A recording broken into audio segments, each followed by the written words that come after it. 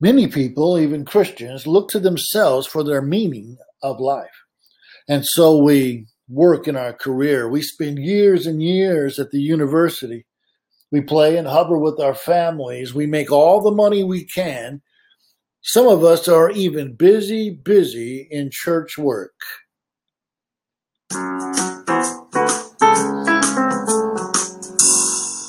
Well, there's nothing wrong with any of those things, but they won't in themselves give meaning to our lives. It's only as we look to God for why was I born? What on earth am I doing here? What is God's plan for me? But we also know that self is the wrong place to look. First, we've got to go to God.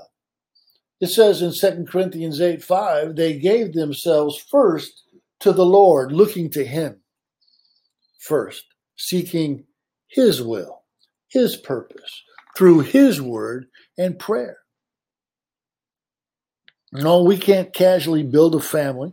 We can't casually build a business, and we sure can't casually build a ministry.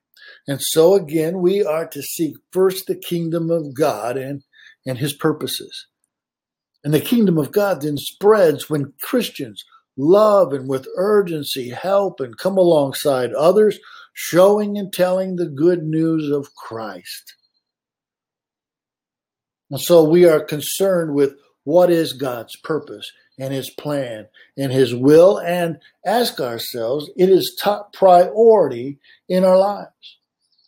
I believe He will guide us in His wisdom and power, but we should not, no, we cannot be distracted and too busy, but we have to be intentional and focused, first coming ourselves and giving ourselves to the Lord. Well, thank you for listening to Exalting, Equipping, and Engaging today.